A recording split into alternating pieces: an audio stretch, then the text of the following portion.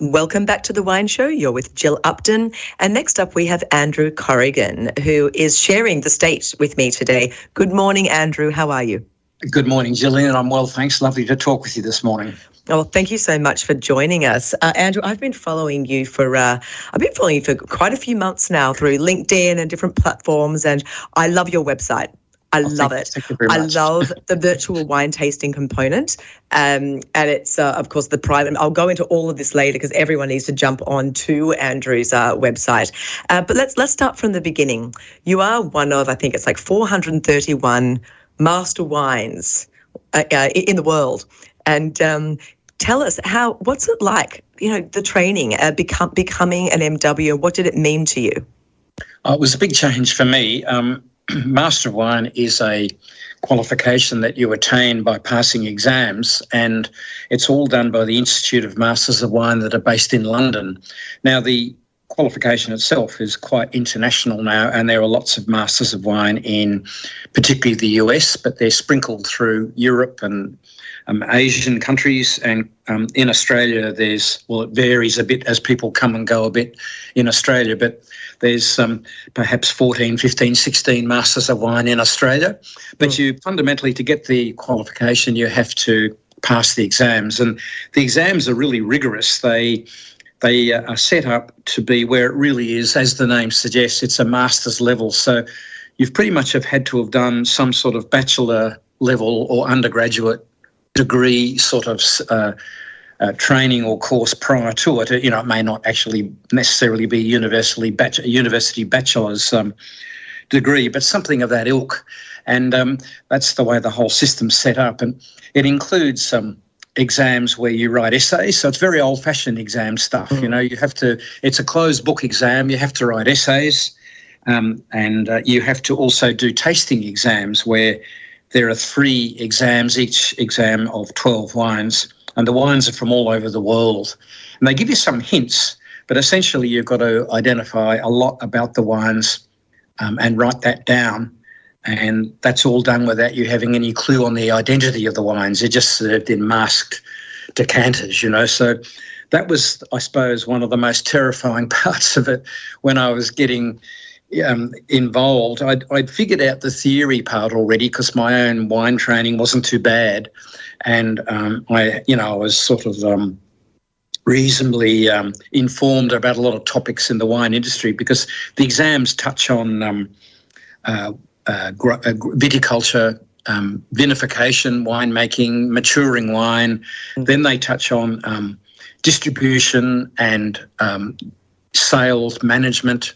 And then there's a sort of a wine and cultural section as well, wine and society. And there's essays on all those different areas, and you've got to be able to write fairly well in all those topics. There's also a thesis that you have to do, and the thesis topics are quite wide, and they give you a topic to do which is not your area of expertise. So I'd come from a background of wine distribution and marketing, and when I was given my thesis topic, it was a real hands-on topic of the intricacies of temperature of red wine fermentation. So I had to go and do, hands-on experience in wineries in order to do my thesis. And they do that sort of thing deliberately. So it's quite a process to become a master of wine. Oh, I'm just listening to you. I've never actually heard the process described in such detail. It's they really do make it hard for you. But I guess that's why there's less than 500 people in the world with this achievement. So wow. So, but you say you're fairly good at the writing of the essays and that sort of side of it. It was when it came to the tasting, the blind tasting, that you really freeze up a bit. Are you far better? Are you now when you are presented with a blind tasting? Do you nail it, or is it still a little something in you that you go, this is the true test? No. Now, I think I say to people now, and I think this is probably largely true, that even though I passed my Master of Wine exams many years ago, if I had to sit the exam again tomorrow, I think I'd probably pass the tasting now relatively well because the light bulb came on. Yes. Back when I was doing it, and right. I think I remain a fairly good taster. I do I used to do a lot of wine show judging. I don't do so much anymore, but I've kept up all of the wine appreciation, courses and so on that I present. Sure. And you mentioned before, I do the ones, I do them online on Sunday evenings. They came about through COVID, of course, because people couldn't go to wine appreciation courses because all that slurping and spitting out of wine and everything was a great way to spread COVID around. So we started up doing the wine tastings on Sunday evenings where you can zoom in and most people get the same wines as me and so on. But in all those wine appreciation courses that I've done over the years, I've always been fairly good at tasting the wine and describing the wine. And I've certainly done some seminars over the years. For example, I've presented Australian wine in California and in London a number of times where the classic Australian wines are lined up. And in fact, the one in London, I was presenting to a group of other masters of wine, and I was able to pretty much pick up each wine and describe it without needing to know what it was. I had a bit of an idea of the list, but because the wines were so distinctive, I knew I had a Cunard or a Cabernet or a Margaret River Cabernet, or you just were talking about Hunter Valley wines. I mean, they're so distinctive. So I was able to describe the Hunter Valley Semillon or the Hunter Valley Shiraz fairly readily, and I find I can do that, okay. So it's just a bit of a skill. I find in wine appreciation that everybody's got the skill. I mean, people say, oh, you must have been born a great taster, you must be born like that. And, I'm no good, I can't get the hang of it, I don't know. And that's just not true. Everybody can do it. You just have to be shown a little. As, Adrian was talking earlier, he said, I don't really go that much on describing whether the wine's got, particular red cherry or particular flavours. He's more about texture. It's more important about the style and the persistence and the feel of the wine and judging the quality and so on. And even though I can describe wines pretty readily, I choose pretty much not to, either on the back labels of, my own wines or when I'm describing wines to wine appreciation. It's much more that you can recognise the style of the wine and what food matching or what occasion matching, and then the quality. Are you happy for the quality of the wine, for the price you paid, that sort of stuff. Sure. And that's what I generally concentrate on these days, and especially in all the wine appreciation things that I do. So you actually you're agreeing with Adrian's point. Yep. Keep out the blueberry, blackberry, and cassis, etc., and just talk about the other elements, which actually, when you say it like that, it does make a lot of sense. So, do you think that's the natural way that people are moving in the wine tasting sort of realm, moving away from those specific characters to the more overarching experience of the wine? I guess would that be the way to call it? Probably. Oh, probably not actually. I think bluffing abounds in wine. It's just the bluffing style has changed. Right. So I'm an older person, and I learned. I first started getting influenced about wine from my father in the 1960s when I was a kid growing up, and then I really sort of got into it a fair bit through the 1970s and 80s, which was, I suppose, I was just somebody who grew with the Australian wine industry because that's when it grew from being a domestic, fairly narrow industry to being very diverse and very international, actually. And it was. It was a wonderful place to be. But back in that day, the typical wine bluffer was usually an older guy, with the red nose, and they were the sort of cellar master at the beefsteak and no disparaging beefsteak and Burgundy clubs, but that type. And now it's kind of moved on. Now one of the biggest bluffers that you'll get out there are some of the sommeliers, who are kind of. They've suddenly drifted into the thing and they're instant experts, and some of the rubbish that you hear, And, we're getting controversial. I like it. It is. Oh, yeah. So bluffing abounds. And if you've memorised, half a dozen quick little phrases on wine, you can trot them out even if you haven't tasted the wine or whatever. The sorts of rubbish that, people say. And unfortunately, blackcurrant, cherry, bits and pieces prop up a fair bit. Now, I sort of say a little bit of that, but only for the mainstream thing. I think it's important to note whether the wine is very forward in its fruitiness or not. you know, and to that extent, I might say something like, you know, this red wine has got a lovely forward, rich, you know, black cherry, red fruits aroma. But that's as far as I'll go, you know, and then I'll start talking about the palate and whatever. But, you know, we've all got the people that can go a lot more than that, you know, talking about which particular type of cherry, and maybe there's the Italian maraschino cherry element as well on this. And the other one that they go into, which is another bluffing thing, is a quasi-science of food matching. You know, and people get really worried, you know, the precise food to go with the precise wine. And that's just not true. Most wines go with most foods, and you can be fairly confident. Now, there are some clashes, and if you avoid the clashes, you're pretty right. Yes. So, you know, acidic, fresh, young white wine doesn't go with red meat. Well, that's a no-brainer. Most people know that. And anything with a lot of chili in it usually doesn't go with red wine at all. That might go with some white wine. So if you avoid a few of the typical clashes, after that you can be pretty right. But you do hear of all this quasi-science, and I find in my wine appreciation that is something that really worries people. And then people also get worried about, I can't describe that red, black cherry thing. And I said, well, you don't have to. You don't there's other things that is all you need to know about the wine, you know, and that's what I concentrate on when I do the wine appreciation courses. So when you're talking about the wine appreciation courses, is this like the WSET mentoring, or is that a separate thing?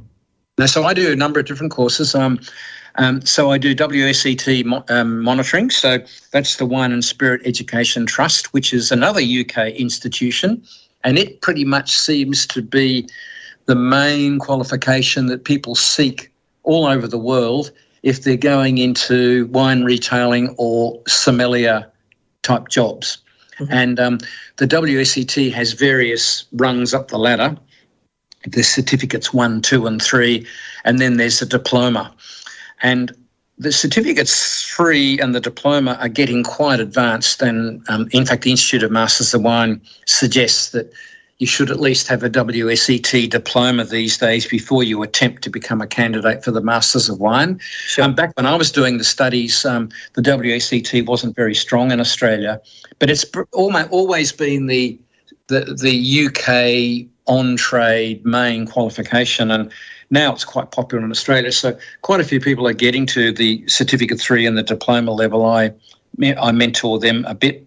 Right. But I do lots of other courses. I mostly enjoy doing the general wine appreciation courses, and I do those, I still do the ones by Zoom, but I do them in person as well. And I'm sort of based between Brisbane and the Granite Belt, which is where my winery is, but I travel a little, and I up until recently I was teaching the Masters of Wine course quite a bit, and used to get trips to California or to Bordeaux or to London to teach the course. Oh, lovely. So, which was an interesting exercise. I bet it was. It's all going to happen again. So just on that, I would love to attend one of your wine appreciation courses, obviously in person.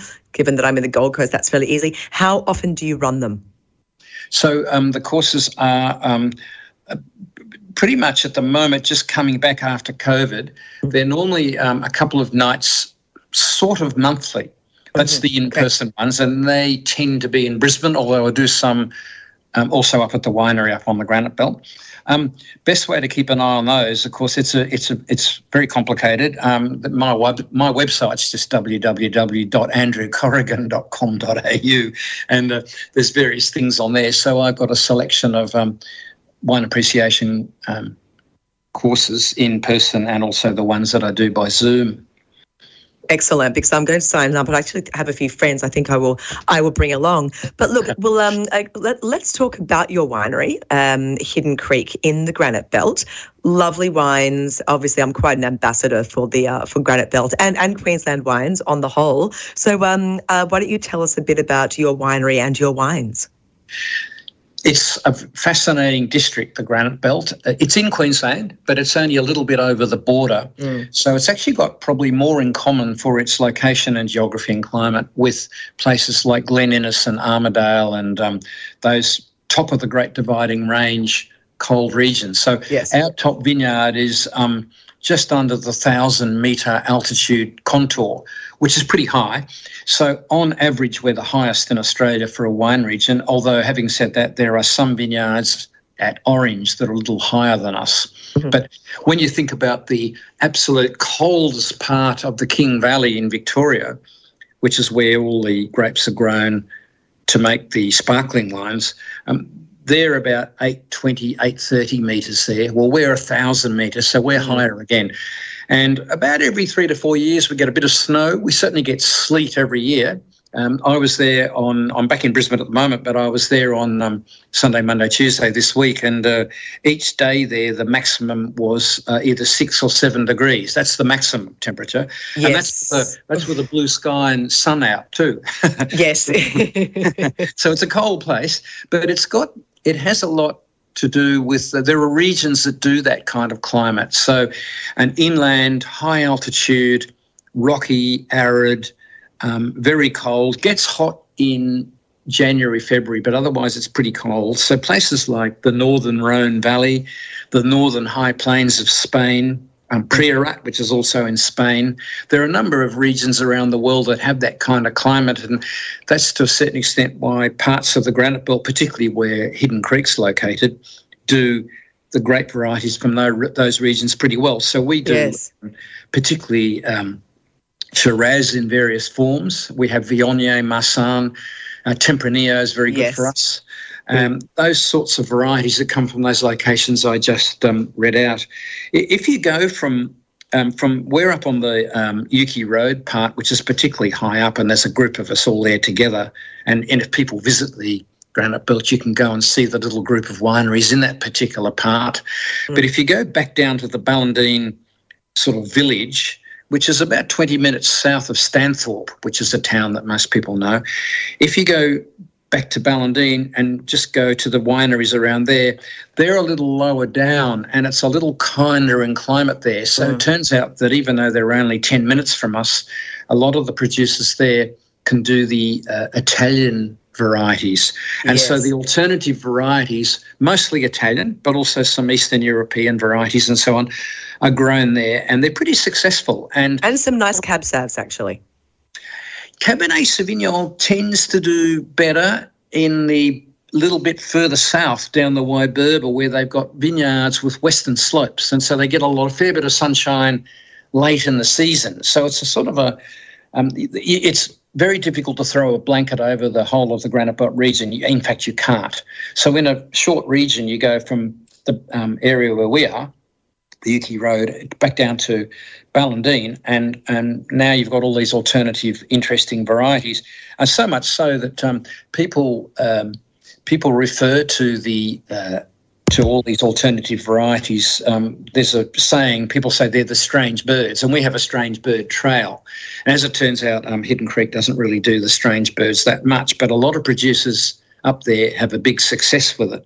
And it's another sort of interesting part of anybody who wants to visit the Granite Belt to see all this variety.